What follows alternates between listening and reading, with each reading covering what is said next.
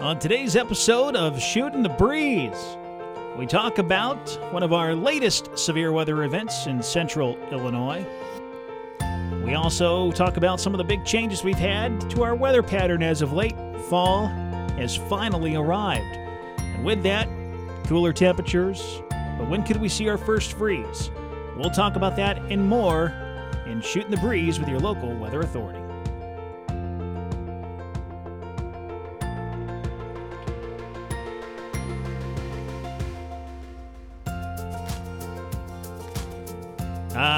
Good afternoon, good morning, good evening, good night.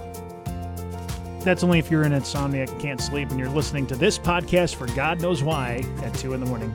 I'm your local weather authority chief meteorologist, Chris Yates, joined by meteorologist Molly Naisland. Hello. And meteorologist Adam Sherwinski. And you forgot good day. Good day. Good day. Good day. Good day. Good day. I'm glad that we all three thought that. Yeah, good day. How y'all doing?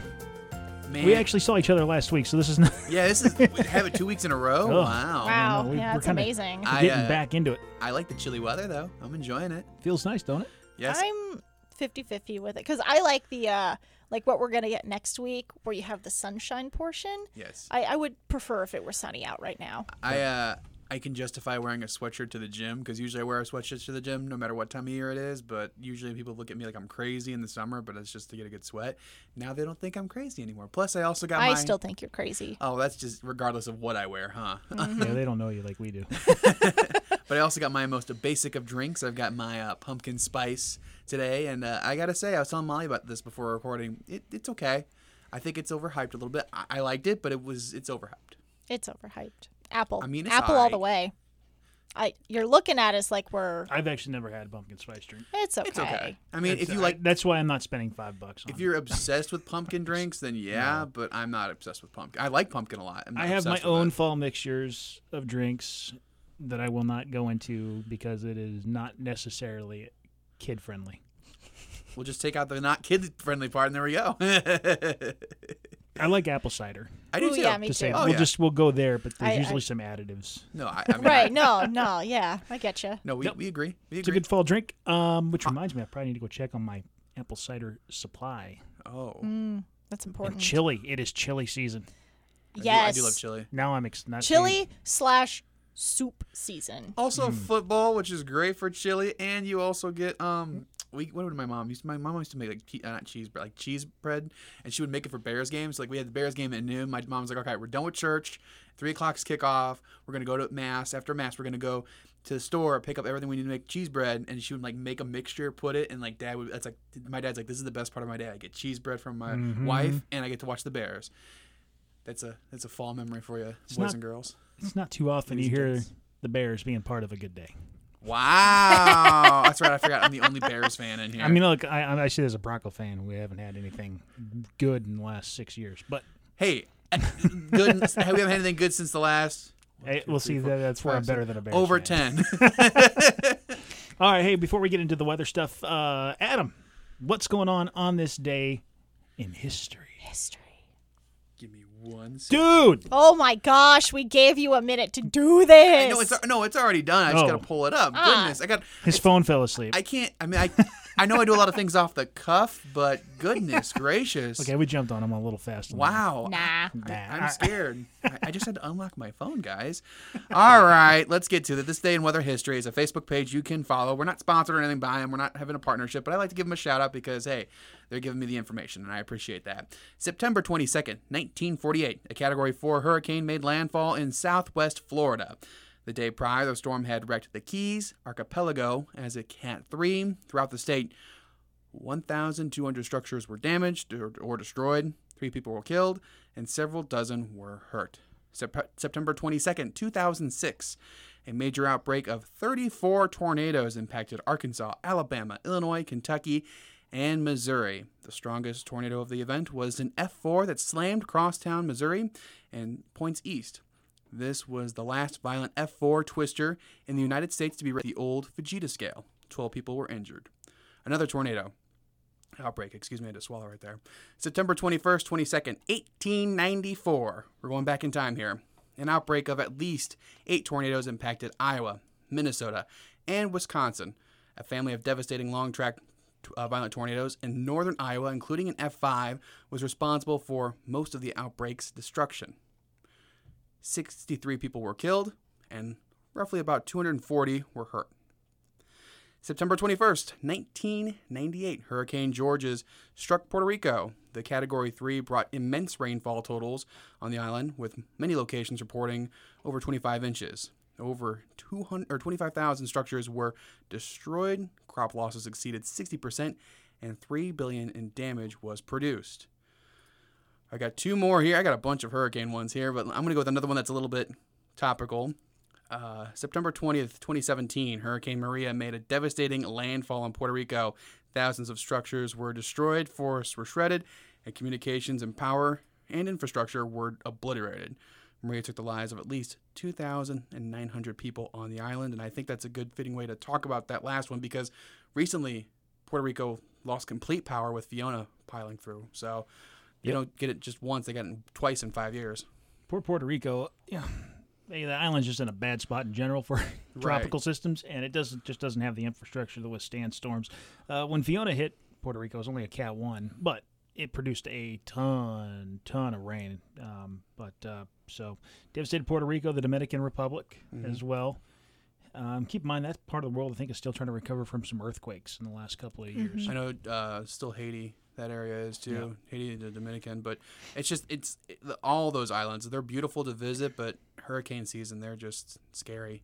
It's tough. The challenging part there, and rebuilding their infrastructure and trying to make something maybe a little more resilient systems, is that it is so difficult to get in and out of. So when you do get like a storm like this, and then we saw this with Maria, I believe, the storm washes away your ports. It tears up your airport. So there's really no way in or out until they can get it cleaned up for you to bring the heavier machinery in, which is why it takes so long for that to happen. But it just shows you, I mean, even a relatively, not necessarily strong wind-wise hurricane with Fiona can still turn out to be very, very bad if it just hits you right. And it did. I mean, it just, they got put in that right quadrant of the storm where it's just dumping rain. And we've had here in America where we've had storms that weren't significantly strong but have had major impacts. I mean, technically, on paper, just from the sound, a Category 1, it wasn't Sandy like a Category 1, and then like Sandy superstorm. Yeah, I mean that. It became post-tropical, ramped up. But like if you don't count everything else, you just heard that Category 1, you think, well, it's not that strong of a storm, but it wrecked the Northeast. You look at Harvey was a good example of what was a pretty weak storm, but it sat over the Gulf Coast, didn't move, and it just dumped, with Hurricane Harvey, they just dump rain. And so it just shows you what, details are important. When you talk about any storm, details are important. If you do happen to go down to hurricane-prone areas, don't just look at the category number. It's almost a misnomer. Just because it's a higher number doesn't mean it's necessarily going to be worse than a lower number. Then the other part of that is, especially along the coast specifically, you don't think about, with the category number, the storm surge, which is also massively problematic outside of the rain and the wind. I'd like to see, I don't know how likely this is, but I would like to see a different scale with some sort of hurricane impact scale that could be used instead of the Saffir-Simpson scale. Hurricane Center, get on it. I think there's been a number of research. It's just that if you can come down to a certain index where you can factor in storm surge, rain, storm size, right? Because the larger the size of a storm, the greater the storm surge is going to be. That was the problem with, we can go all the way back to Katrina with this. Even though it weakened, prior to landfall, it still carried the storm surge of a Category 5 storm because of its size. Yeah. And it was pushing, even though it was Cat 5 in the Gulf and it made landfall as a Cat 3, it still had a Cat 5 storm surge. Because the storm surge doesn't just go away when the wind speeds start to come down right before landfall. It's still got all that momentum built up out over the waters of the Gulf. So, it'd be nice to see that. That's a little over my pay grade and my research level, but I think a lot of people would like to see it. It's just how do you do it? And yeah, I mean, scales are hard to make in the first place. Like any kind, even if we're talking about the EF scale or any type of scale, period. Because it's like, okay, there's so many things to factor in, unfactor in, you know. And I think with hurricanes, just because there's so many, no two hurricanes are exactly alike. Therefore, it's like, okay, then how do we compare and contrast? And I mean, yeah, one's bigger, but it didn't dump as much rain. One's smaller, but it had nothing but rain. You know, less wind. So I'm not saying we shouldn't do it. I'm just saying there's a lot of things. There's a lot to peel away from it. That we get tornadoes. They get tornadoes inside of hurricanes. Yeah. It's a whole different beast there. Tornado canes. That's a new technical term you can use. I mean, tornadoes are one thing, but hurricanes scare me. Absolutely not. Yep. Nope. I'm out. We got a new one forming, of course, in the Caribbean. Tropical Depression 9 as of us recording this. By the time we actually publish this, though, it may end up being Tropical Storm Hermine. I got to still look up the pronunciation. Wait, is there like a little accent over it? No, I don't know. Okay. A lot of these, I'm going to Google this real quick. What if it's just Herman? Well, see, that has happened before. That's not a very scary name for a hurricane. See, I should have looked at this beforehand. Name, pronunciation. I'm just glad I live in a world where Gaston was twice named as a storm. I honestly kind of hope that it's just Herman, because that's not a very terrifying storm name. And so you know how they retire certain names? Hermine. Hermine. Well, Sandy isn't the scariest name in the world, but I don't know, man. That's a pretty bad storm. Could you imagine Katrina? if the name Herman was retired in the hurricane books, though? I don't want it to be retired because that means that it was a very impactful and significant storm, but Herman. Right. I mean, there's just some names, you're right, that just don't sound as scary, but I mean, Katrina is one of the worst ones, and it's also... You know, I wouldn't say Katrina's a scary name. Not that someone named Katrina couldn't be scary, but... No. You remember last year's weirdest one that threw everybody was Henri. Oh, Henri, yeah. It's spelt like Henry, but it was... Henri. So that one, there was a big public information campaign on the right pronunciation of that. You know what else was a weird one? People knew how to pronounce it, but it was just odd. Cristobal. Oh, yeah. That one was a weird one. Was it Cristobal or Cristobal? No, it was Cristobal. Okay, yeah. It's spelled like Cristobal. Cristobal. Yeah. We're going to get that name again in 2026. Oh, really? Oh, yeah, because they didn't retire it. There's one, 2024, Chris. Plain, simple. You mean Chris? I feel like... It's just Chris. I feel like you might have a slight bias to that. I'm not... I don't know what you're talking about. Oh, okay. All right. All right. No. I get it. Just say it. I have a storm named after me. I think we all do at this point. I feel like you're not... We got pretty common names. I feel like you're not... If that gets retired, this is going to be a different conversation. It would be. I'm pretty sure I've heard of a Hurricane Molly before, and I've heard of a hurricane. I'm sitting here. That, of course, is a hurricane. Yeah. I am the hurricane. I haven't heard of Adam before, though. I haven't heard of Adam. I don't see it on the list. Doesn't mean it won't come around eventually. Maybe it's like the first time they had it. Submit it. All right. So, yeah, we're keeping an eye on... soon to be Hermine. Hermine is expected, or soon to be. It's not technically named yet. We expect it to form here probably today. And by today I mean Friday. It's 1:14 Friday, September 23rd. As I'm speaking this, it's going to happen. I think at some point for the rest of this afternoon. Anyway, expected to track towards Cuba, and then up towards Florida is kind of the general consensus. Somewhere along the west coast of Florida. So folks who are traveling out of central Illinois next week will want to pay close attention if you're heading down that direction. Although I think this thing is still going to... I even gave my parents a heads up. They're in New England right now, but they're going to start migrating back to the west. They're in an RV, and they've been traveling the country all year.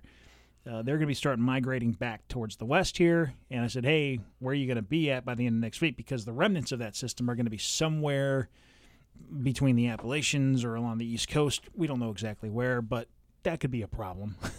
Even, if they're camping out in RV campgrounds, a lot of trees.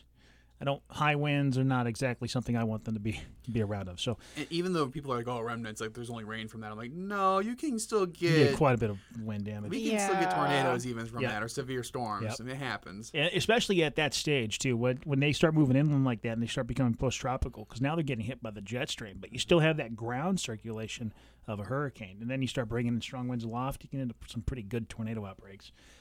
So yeah, we'll see how that kind of goes. It's not going to impact Illinois, although we are having impacts in a way that because of that, I don't know if you guys noticed the models today for the middle of next week have gotten colder. That's because you're going to start to see cold air being pulled southward due to that hurricane pushing inland off to our southeast. So in our forecast, I think I had upper 60s and low 70s in for the middle of last week. I've dropped those down to the low to mid 60s because... He's getting a thumbs up from me because I haven't looked at the forecast because I've been off the last couple of days. But I thoroughly enjoy cooler weather. Yeah, it's sticking around. Hey, as long as there is sunshine, I'm going to like it. And there will be sunshine because of subsidence on the back and the northwest edge of that hurricane. So it all links, right? That system does impact our local weather. It's just not going to impact it negatively. I like fall weather when there's sunshine. Yeah. And I'm excited because I think this year the foliage is going to be popping. I can't wait. It's already starting to go. It's going now, but I think, boy, with these nice sunnier days that are coming next week, the cool nights. We're going to be able to start using the word crisp when we have these fall days. I actually did use that word yesterday to describe this morning. Crisp. Not crispy, not crisp. To be confused. Or crisp. Crisp. Or crisp. Crisp Yates. All right. That's only when he gets a sunburn. Hey-o. Fact check, true. All right, let's talk about, we had some severe weather this past week. What a doozy. Kept us kind of busy. Sunday night was a long night. I don't know what you're talking about, Chris. I don't know what you're talking about. Oh, man. But let's see. We had probably the biggest severe weather day of the year for us, and, which, again, doesn't say much because it hasn't been a very active year. But we had some, knock on wood. But it was the first time this year that Peoria and Bloomington both got hit with severe storms and damaged. And we had a handful, 3 tornado warnings and 1 confirmed tornado. Only one so far? Only one. Okay. The activity up in Bureau County, which there was a grain bin that was blown into the street and flattened, that was all they determined that to be wind, not tornado. Wow. Yeah, but it was very, very strong winds up there. So that was just northwest or just northeast of Bradford. Bradford's in Stark County. So southern Bureau. Pretty bad winds, pretty bad storms, and that storm eventually going to produce another tornado or a tornado near Leroy several hours later. I know, because you and I were both on that. I remember you saying, so I was listening to the live stream while I was waiting to go cut back in on air. And if anyone watched this, probably watched the live stream that you did, and were either that or they were paying attention to me when I cut on air. And I remember you saying, "Hey, I'm looking at this. They still have a severe thunderstorm warning on it." And I looked at it and I was like, "Okay." Yeah. And so shortly after I said, "We're gonna get on air. We need to get on air, guys." And so we started getting ready. And as soon as we started getting ready, tornado warning. I'm like, "All right, well, we're on air right now." I saw that because at the time I took a moment to kind of go away from what was going on in Bloomington because we had a new warning issued in Schuyler, McDonough County, and and it included part of Fulton. So I was like, let me go briefly check in on this. I was like, it's all mostly south, and I come back and look at them like, well, this is concerning. I'm seeing it starting to hook, and I see the rotation starting to pick up a little bit on radar. Now that area gets real messy with radar data. It's just a very hard spot to eye stuff with.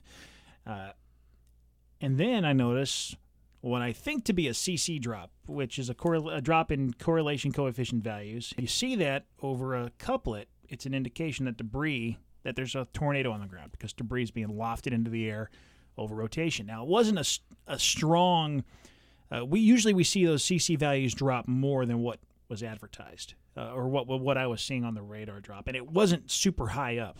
So I was like, well, before I said anything on the live stream, because I stopped mid-sentence because I didn't want to panic anybody, but I'm like, that looks like, and I stopped and I quickly typed something to the Weather Service, so I said, CC drop ? And they said, we don't know yet because it doesn't fit the full, it wasn't a slam dunk. Anyway, it turns out, yes, that was debris being lofted into the air. Now, here's the problem. There was no sign of a tornado prior to that. Right. So, and that came out when they did their damage survey, the tornado actually touched down 6 minutes prior to that. We caught the very end of it. That's when the radar picked it up. And I know McLean County had spotters out there, couldn't see a thing because it was just... So it's one of those things where it's in the middle of the night, you've got no visibility, even with all the lightning those storms are producing, still couldn't see it. And so it just kind of says, when you're under a severe thunderstorm warning and you got bad storm, people in Leroy in our live stream were commenting, hey, the wind is really, really bad here. Be sure to stay away from those exterior walls. You need to be inside because those severe thunderstorms can produce tornadoes with very little warning because the radar is not always going to see it. I mean, those things make rounds once a minute to 2 minutes during severe weather. But even then, there's no guarantee that it's going to be picked up by the radar beam. There's always those messy areas in any radar field that you have. And tornadoes can happen 30 seconds, and you had one, and it's done. Yep, we did that. We had one in Delavan a couple of years back that did that. It actually touched down in between radar scans, which was super annoying. Didn't we have one like that, the Mason City tornado last year that kind of did that? Or it was short-lived, but it showed up. Oh, okay. But it was one of those things where we didn't know it was on the I would say it was very similar to Leroy, where it was on the ground, and we didn't know it was there until it was already starting to lift because it did its damage. And then we saw the debris, but by the time we saw the debris in the air with the rotation, that was the end of the tornado. That's the problem with these little spin-up tornadoes, is they happen super, super quick. I mean, the one good thing is that they also don't produce as much damage as some of the longer ones. Typically, yeah. But they're pesky. That's what makes it frustrating. They are pesky. So the National Weather Service came in and rated that tornado an EF0, and I have in our weather blog, you guys can go and look at this. I've got the storm track plotted there, or the tornado track plotted. It really hit the south side of Leroy. I guess there's a country club out there that's closed, or at least was closed this week. I don't know if they've finished cleaning up and have reopened. But had peak winds of 85 miles per hour, which is a high-end EF0.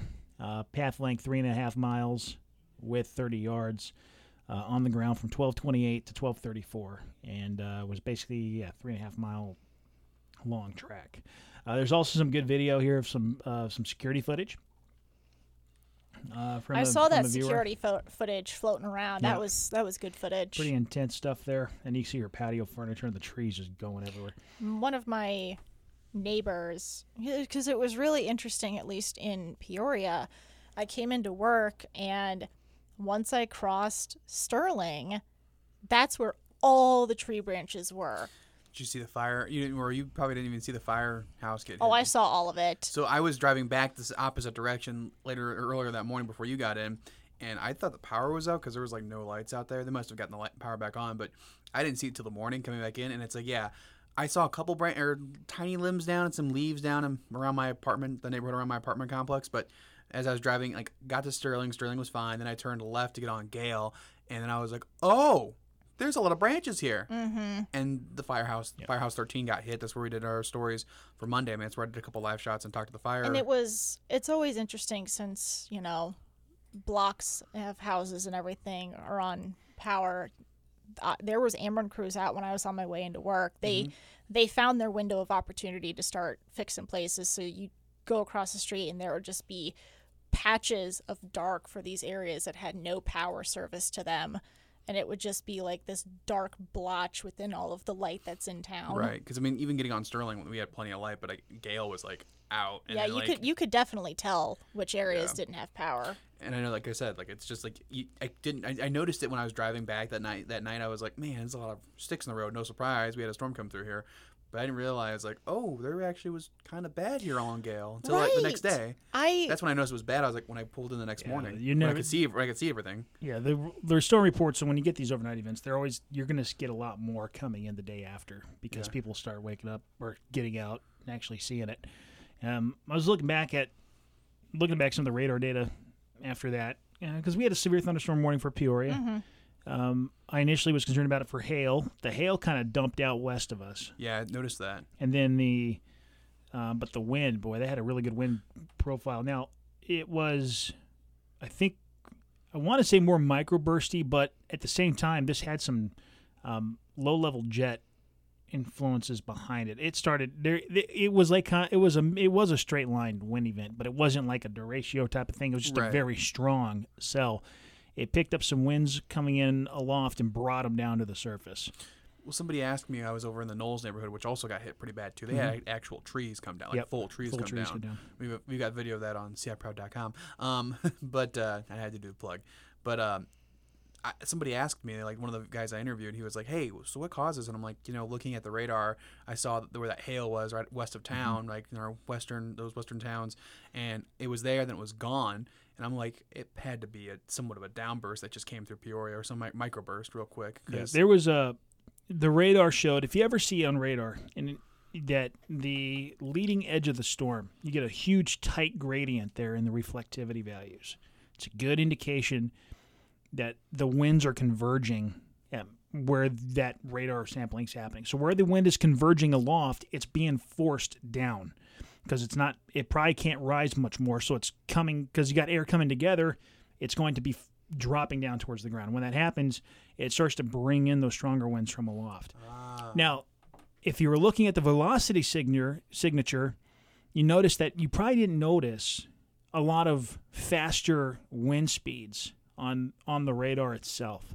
And the reason is that wind was likely blowing perpendicular to the radar site, which if you're looking at perpendicular radar, I tried to mute. I have water, it's fine. I was going to mute, but I muted Molly, but I didn't mute everybody. Sorry, Molly. Am I unmuted? Yeah, you're unmuted. Okay, I'm back. Don't worry, I got water. Sorry for that interruption. Brought to you by Molly's Cup. Anyway, the wind was blowing perpendicular. So if you're ever looking at Doppler and you're looking at the velocity signatures and you're wondering why it kind of shows up as a gray, well, that's because the radar can't see the speed. The radar can only pick up the speed of the winds if it's moving towards it in some way.